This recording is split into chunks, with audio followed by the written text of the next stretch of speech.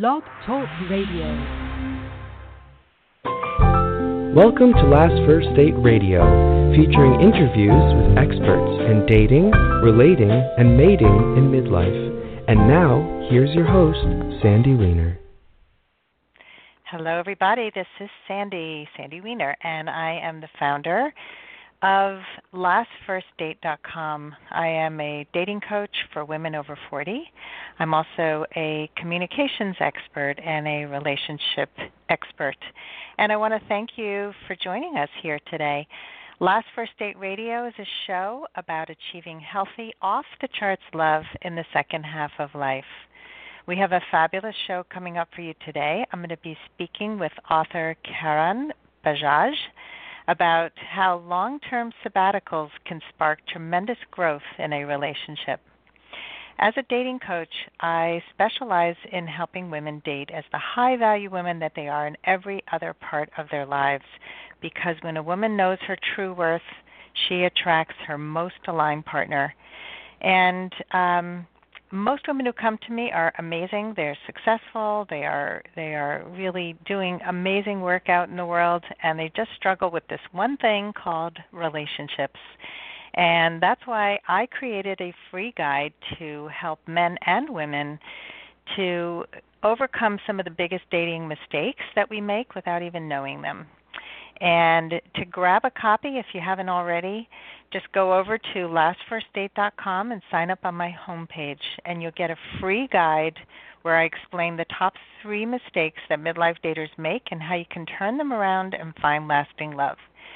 And if you are a single woman over 40, I also invite you to join my Facebook group. It's called Your Last First Date, and it is a fantastic group growing every day. We have about 330 members now, and you can go there and get really positive support from the wonderful members of the group and from me, because I monitor the group very closely.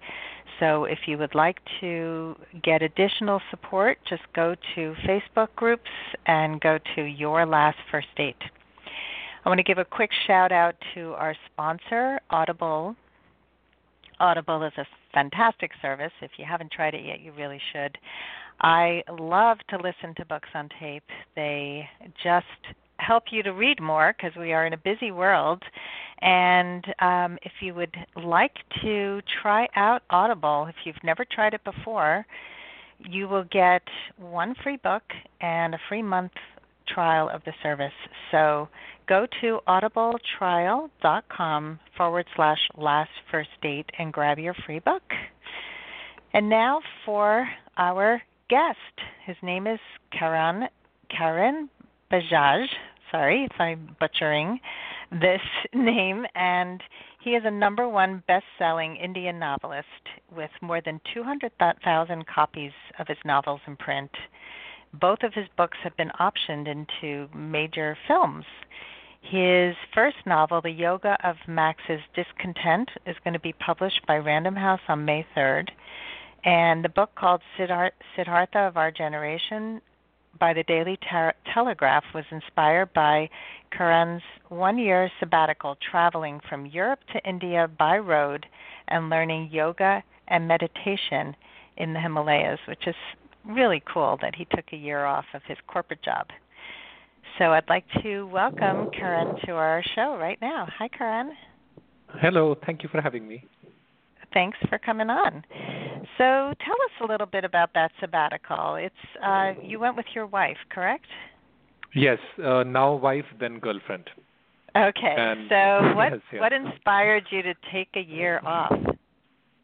A lot of different things came together. One was at a broader level, I'm at a 4-1-4 kind of a model that I follow, in which I work for 4 years and then I take a year off. Then I work for 4 years and take a year off. So I've been doing that over the last decade. And I've basically found that time to be like in the 4 years that I'm working, I'm very goal-driven and work very hard and with a lot of discipline. But in this year, I'm goal-less and drift a little, and I think I've found that the balance of tightness and slackness is leading to a lot of excellence in various aspects of my life, be it my writing or my job. So I've kind of tried to systemize that. And with each year that we take off, we in between these 4-year periods, we have a little bit of an intention, but we don't have a very clear plan. So in this year, our intention was to learn to stop dabbling in yoga and meditation, because we've been dabbling for many years, but to really kind of get a deep dive by living in an ashram and learning it. And then the other thrust was to try to become more creative by making decisions out of more intuition and spontaneity. And part of that decision was that when we would go to India, we would go by road from Europe to India and not have a single plan. We would make every plan on the fly. And the whole idea was that we would end up with some more spontaneity in our decision making that way. So I read your New York Times article about what that year was like, and there were a lot of hardships. I mean, you slept on the forest floor. You slept in bus stops, and it was not easy. And I can't imagine coming from living in a corporate world and a cushy job to completely roughing it. That's quite a big change. So how did you adjust to all the dirt and discomfort? Actually, Sunny, in some ways, this is a very conscious choice to spend this year typically in a lot of austerity and almost willful poverty, because what I found with that is that you end up deconstructing many notions of identity. And I think that's why I kind of thought that it would be very interesting from a relationship perspective also, that you get very, in a very comfortable environment, you get very attached to your preferences, and I like green juices and I like vegetarian food at a physical level, and then I'm this kind of a person, I'm that kind of a person. You get very fixed in your notion of who you are. And I think the power of this austerity or willful poverty, if you will, is that you decondition all these notions about yourself, because you start to learn very viscerally that if you can survive very comfortably in some form by living on the floor of an ashram for 3-4 months and having cold showers in the mountains in the Himalayas, then you really don't have as many layers of who you are as you think you do. You are quite free in that way. Which so I almost consciously inculcate that every 4 years, because otherwise you get very fixed about yourself and your and this just kind of unpacks you a lot in that way. Yeah, it's a really interesting concept. I think that people do get very, very fixed. In fact, I married a man who was highly creative, and I thought that our lives would be really creative and really fun, because I'm a creative person also. And it turned out that he was a person who loved routine and didn't like deviating from his routine. And I'm divorced from him now, and I still see when he gets attached to a routine, he just wants to keep doing it. And I'm not like that at all. And so I like relationships where there is something surprising every once in a while, when you mix things up. And I think, I had a guest on once who talked about how to spice up your sex life. And she talked about these little adventures and sort of building adventure into your relationship, where there's that element of surprise, and it's not always the same. So I think there's tremendous value in mixing things up and getting out of your comfort zone. Exactly. Yeah, because I think being outside the comfort zone, you just deconstruct your own notions of I like this routine, I like that routine. You're just living together in that moment and being very spontaneous together. And I think as a result, you start understanding the other person more three-dimensionally as well. Versus in the comfort of your routine, you just don't understand the full scope of that person, if you will. Yeah, that's an interesting idea. I think we often put people in a box. Somebody I was just talking to the other day, and she said, people, without listening to you really carefully and figuring out who you are, they think that you are something. They kind of label you as something because of the elements of who you are. But we're all more than just what's seen on the outside. And it's easy to get into a rut, especially if you have a family and a full-time job, and life can be very routine. I mean, it's hard for a lot of people to break routine. Yeah. So yeah, I like what you said about the three-dimensional. So yeah, you recommend that all couples take a sabbatical, and so tell us, what are some of the advantages? You mentioned the three-dimensional and being able to see people in a new way. What are some other ways that this could help a couple? Yeah, and I'll give my own example with my girlfriend and I going on a sabbatical together. We talked a little bit about the three-dimensional way, but I ended up respecting her resilience a lot as we were going from Europe to India by road, and we went through pretty tough circumstances. I think you saw, I just saw how resilient she was, right? And that was almost an eye-opener for me, because in our life in New York, we don't have those tough experiences at all.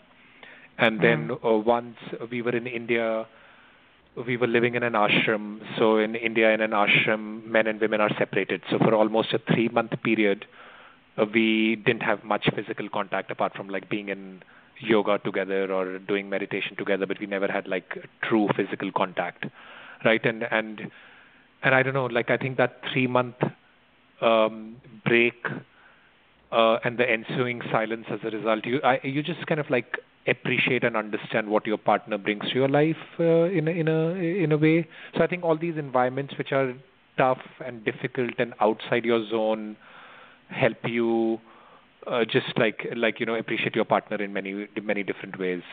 And then the other thing also is that when you are on the road alone, and that's why I like the benefit of a sabbatical for a relationship. In a sense, you end up taking care of each other, because you're the only two people in the world who know each other for extended periods of time. So there is no third person that you can seek solace from. And I think in that kind of spirit of complete vulnerability with each other, because you can't wear a mask for that entire duration, you'll be in environments where yourself will reveal itself and both of yourselves will reveal itself. And I think that like slipping off all masks from each other, understanding each other's vulnerability, being the only two people in the world, almost your whole world shrinks to the two of you for a period of time, and you're like, in Bulgaria, for instance, for 3 weeks, neither of us knows a soul in Bulgaria, but in places like that. And I think that really, again, all of these things just deepen the relationship in a way that you can never do in a comfortable environment at home. So this is not just a sabbatical. You're recommending that people take a sabbatical way out of their comfort zone, someplace where they're going to do things that are really different. Because people can take sabbaticals and, go live in luxury somewhere. Do you think they would get a similar benefit? No, I don't think. No, when I meant a sabbatical, I meant it in context of, when I think of sabbatical, I think of a sabbatical from your mind almost, not a sabbatical in your physical environment. So not a change in the physical environment, but almost a dissolution of your mind, which means that you are just breaking all layers of physical and emotional identity. So I meant like really being outside your zone is how I define a sabbatical. Because otherwise, and we just kind of change your physical location. You're not truly taking a vacation from your mind. And this is really a deconstruction of your mind. So in that context, yes, a sabbatical which has some level of, and it could be tough, is not, I think I've described a lot of physical hardship here, but I meant also, for instance, if you're doing a silent meditation retreat together for a week, right, that's again like a very shared experience that you'll go through, in which both of you will unravel a lot of things about yourself. So again, that's also an example in which it's not physically tough, but it's very mentally and emotionally tough, and you're going through that shared experience together. So a lot of people would say, I can't take a year off. That's too much. So you mentioned a week off. Would that give you a similar benefit if you did that every once in a while in your relationship? Oh, yes, absolutely. I know an entrepreneur who's extremely busy, can't take a year off, but is doing a 7-1-7 model in which he works for 7 weeks, takes a week off, and then does 7 weeks and takes a week off. And he's found the practice so beneficial for his work and his life that he's made it now a mandate for his 10-employee company that everybody does that. So I think a lot of people are discovering the benefits of this, the tightness, and then suddenly having the slack, if you will. So Mhm. so I think that week of like silence, reduction of noise, and also some, as I said, some activity that dissolves your kind of existing state, and that could be meditation, or it could be a creation vacation in which you both are creating something other than like if you've never written, you're writing, or you're like creating art, or you're doing some kind of a creation. That also I would count as the same, because again it's dissolving an old habit pattern and replacing it with the new.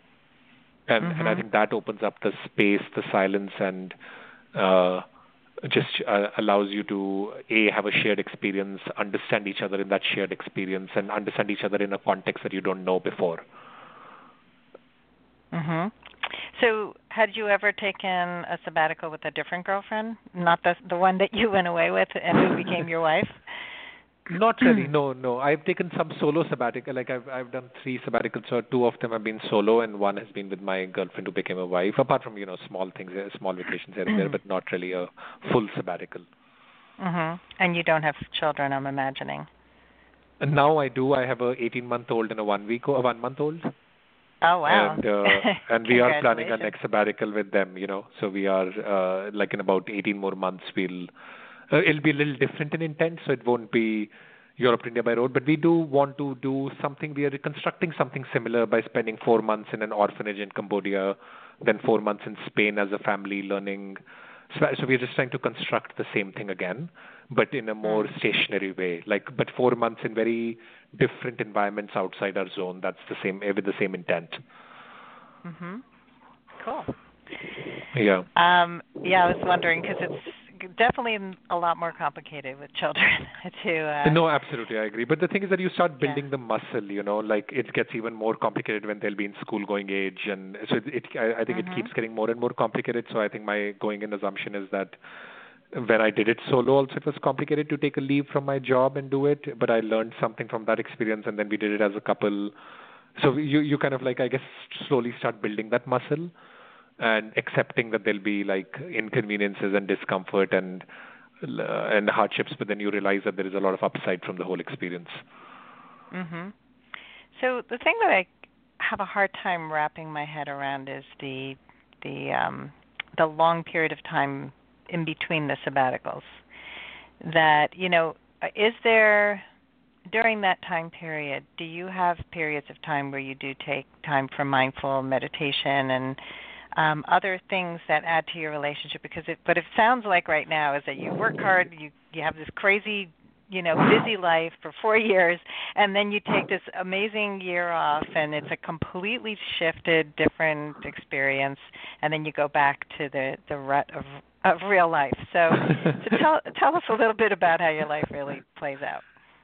No, it sounds like that, but I like at a microcosm, I try to do the same things. But again, what I feel is that like my tank comes very full after the sabbatical, and then the world slowly it starts to deplete over the 4-year period. But I do have practices like we do try to meditate at least in the night before we sleep. Like both of us have our independent practices, and we do try to do that. But mornings have become, obviously, with like 2 very young kids, it's become extremely Mhm. variable.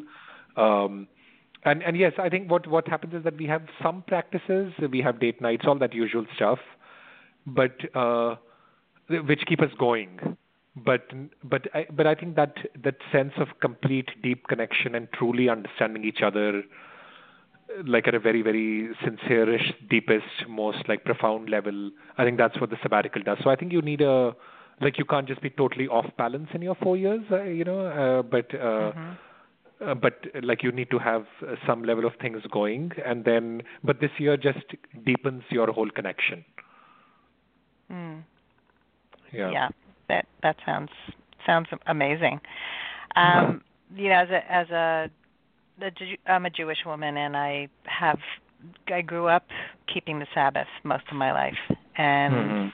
it reminds me a little bit of that, where Yeah. in the Orthodox tradition we stop working. We don't work, we don't talk on the phone, we don't go on the computer, and it's a time for reconnecting with family and connecting with friends and You can't cook, you can't do a lot of things. So it's kind of getting back to nature. And it's an interesting thing. I think a lot of religions have a Sabbath, but they don't all have strict constructs around it.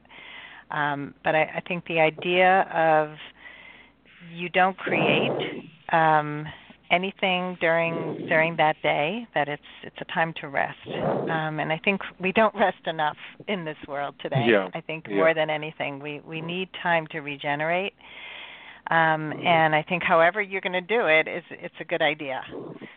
Yes, I agree. And what I've seen with my writing is that during the 4 years that I do write after my corporate job and stuff, I write with a lot of discipline. I write 3 days a week, and then I write on the weekend for 4 hours. So I'm very disciplined about my writing, but the workman-like nature and the discipline shows in my writing. And then the leaps of transcendence almost, a touch of divinity, all of that appears during this year off, even when I'm not consciously setting any goals for myself that I have to write every day or this or that, or have any routine at all. Like in this last sabbatical, Europe to India by road, I didn't write at all. Up in the Himalayas in the ashram, I barely wrote a couple of hours here and there.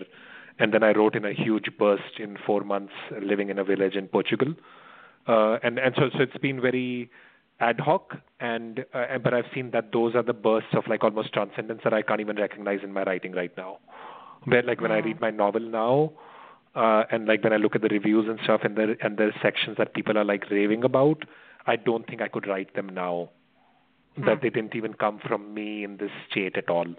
And I think that, to your point, that's about or that period of complete slack in which you haven't in which you're still creating. So it's not like you are forcing yourself not to create, but you're not creating with any outcome in mind, any goal in mind, leads to I think some kind of like almost mystical power in your work. Yeah. No, I think that whole idea of releasing and really accessing something deep within is just so important, and so many people don't know how to do it, and a lot of people never get there. Yeah. So that's been a goal of mine as well. I since my divorce, I've done a lot of work in mindfulness and also in being able to access my highest self, by just also allowing play and just that inner child to come out, which I do through painting and sometimes through writing, but painting, dance, improvisation, just totally letting go. No, I think that's wonderful. Yeah. Yeah, no, it's something I work with clients on as well. It's just to get back to that state, because so many people are so uptight, and I find especially in the clients that I work with who are over 50, most of them, they've spent a lot of time being guarded around the opposite sex. They are they do really well in their high functioning jobs, which you're describing, being able to be goal-oriented and super analytical and strategic planning. And then when it comes to romance and dating, it's not the same thing. And you have to be able to let go and be playful and be curious and not try to control the outcome. And, and that's where the shift takes place. So that's been a huge part of the work I do. Interesting. Very interesting. Yeah. So tell us, what were some of the biggest challenges and struggles you had when you were on the road as a couple? I think we saw that our evolution happened through the course of the journey. I think we just started with not understanding each other that well. So, for instance, I would love physical endurance tests almost, like not sleeping in the night and then hiking for 20 miles or something, and that would be like I thought that my girlfriend was equally interested because she never complained, but then I realized the toll it was taking on her, sort of a thing. So you just started to kind of like understand each other at a more subtle level, and our communication at a more subtle level, and just start to respect things like that. So we went through a lot of like endurances in this way, and then like as I said, living in an ashram separately for a few months, and you start to see that lack of physical contact, how it starts to wear on your relationship. So things like, so there were a lot of these kind of struggles, and I think what I noticed was that as we got deeper and deeper into the sabbatical, our ability to read each other's subtle, non-verbal, intangible signs became very, very high. So I think that's what I would call a deepening connection, where you can just sense the other person and keep them in your mind. Like it just becomes very integrated in your thought process to think of the other person, versus acting and waiting for their reaction. That's interesting. Yeah. Like you almost melt into one kind of entity, during the course of this journey outside your zone, because you're going through it together, and it's just you two, and the whole world shrinks to the two of you going through these experiences. So those sound like the good things, not the challenge. I mean, so the challenges were really in the lack of understanding you had in the beginning. Yeah. But then sensing each other over time, that you really got to feel what she needed and she felt what you needed, and you it was much more melded together. Correct, exactly. But the beginning was full of like I just gave you one example, but there were so many such examples where there was a period that I didn't want to write, but she read.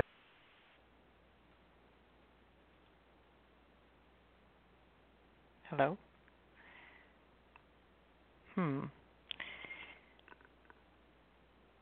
I am not hearing Karan anymore. Not sure what happened. Well, we'll wait for him to come back on, and in the meantime, I'm back on. Something happened. You're good. Oh, yes. Okay, so you were saying in the beginning something about. Were you talking about your writing?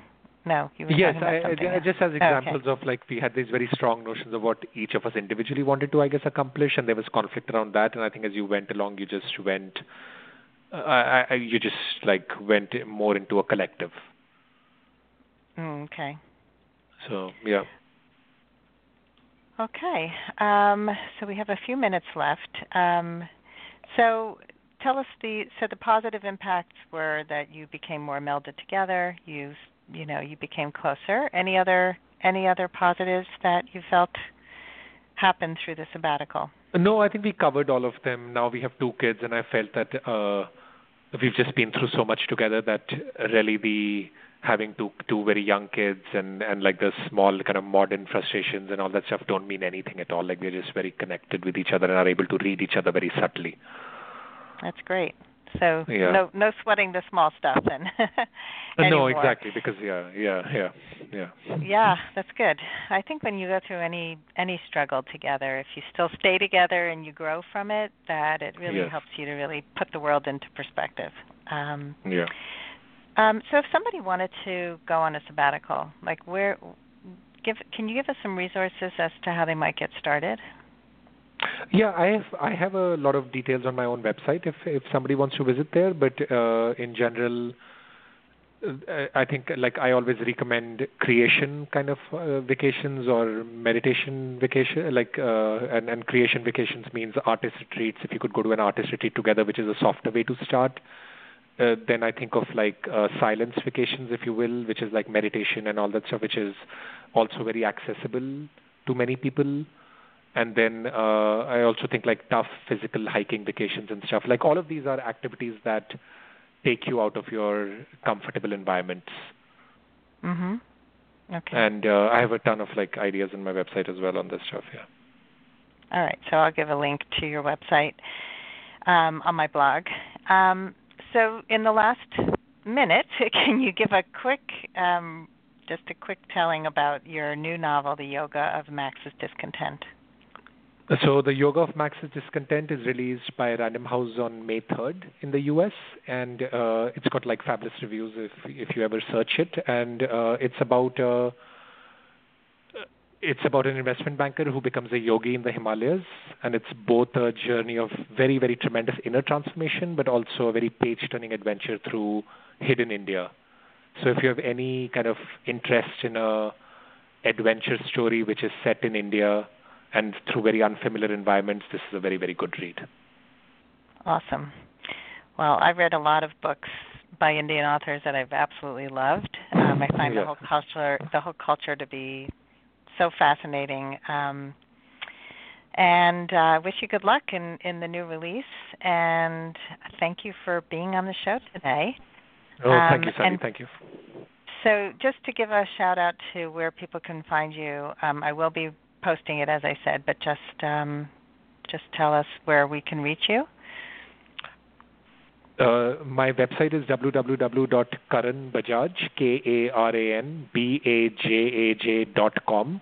And if you go to .com/yogamax, you can also get some lovely pre-order gifts like a meditation course, a yoga flow course, a nutrition guide, which we're giving along with the book in the same spirit of transformation.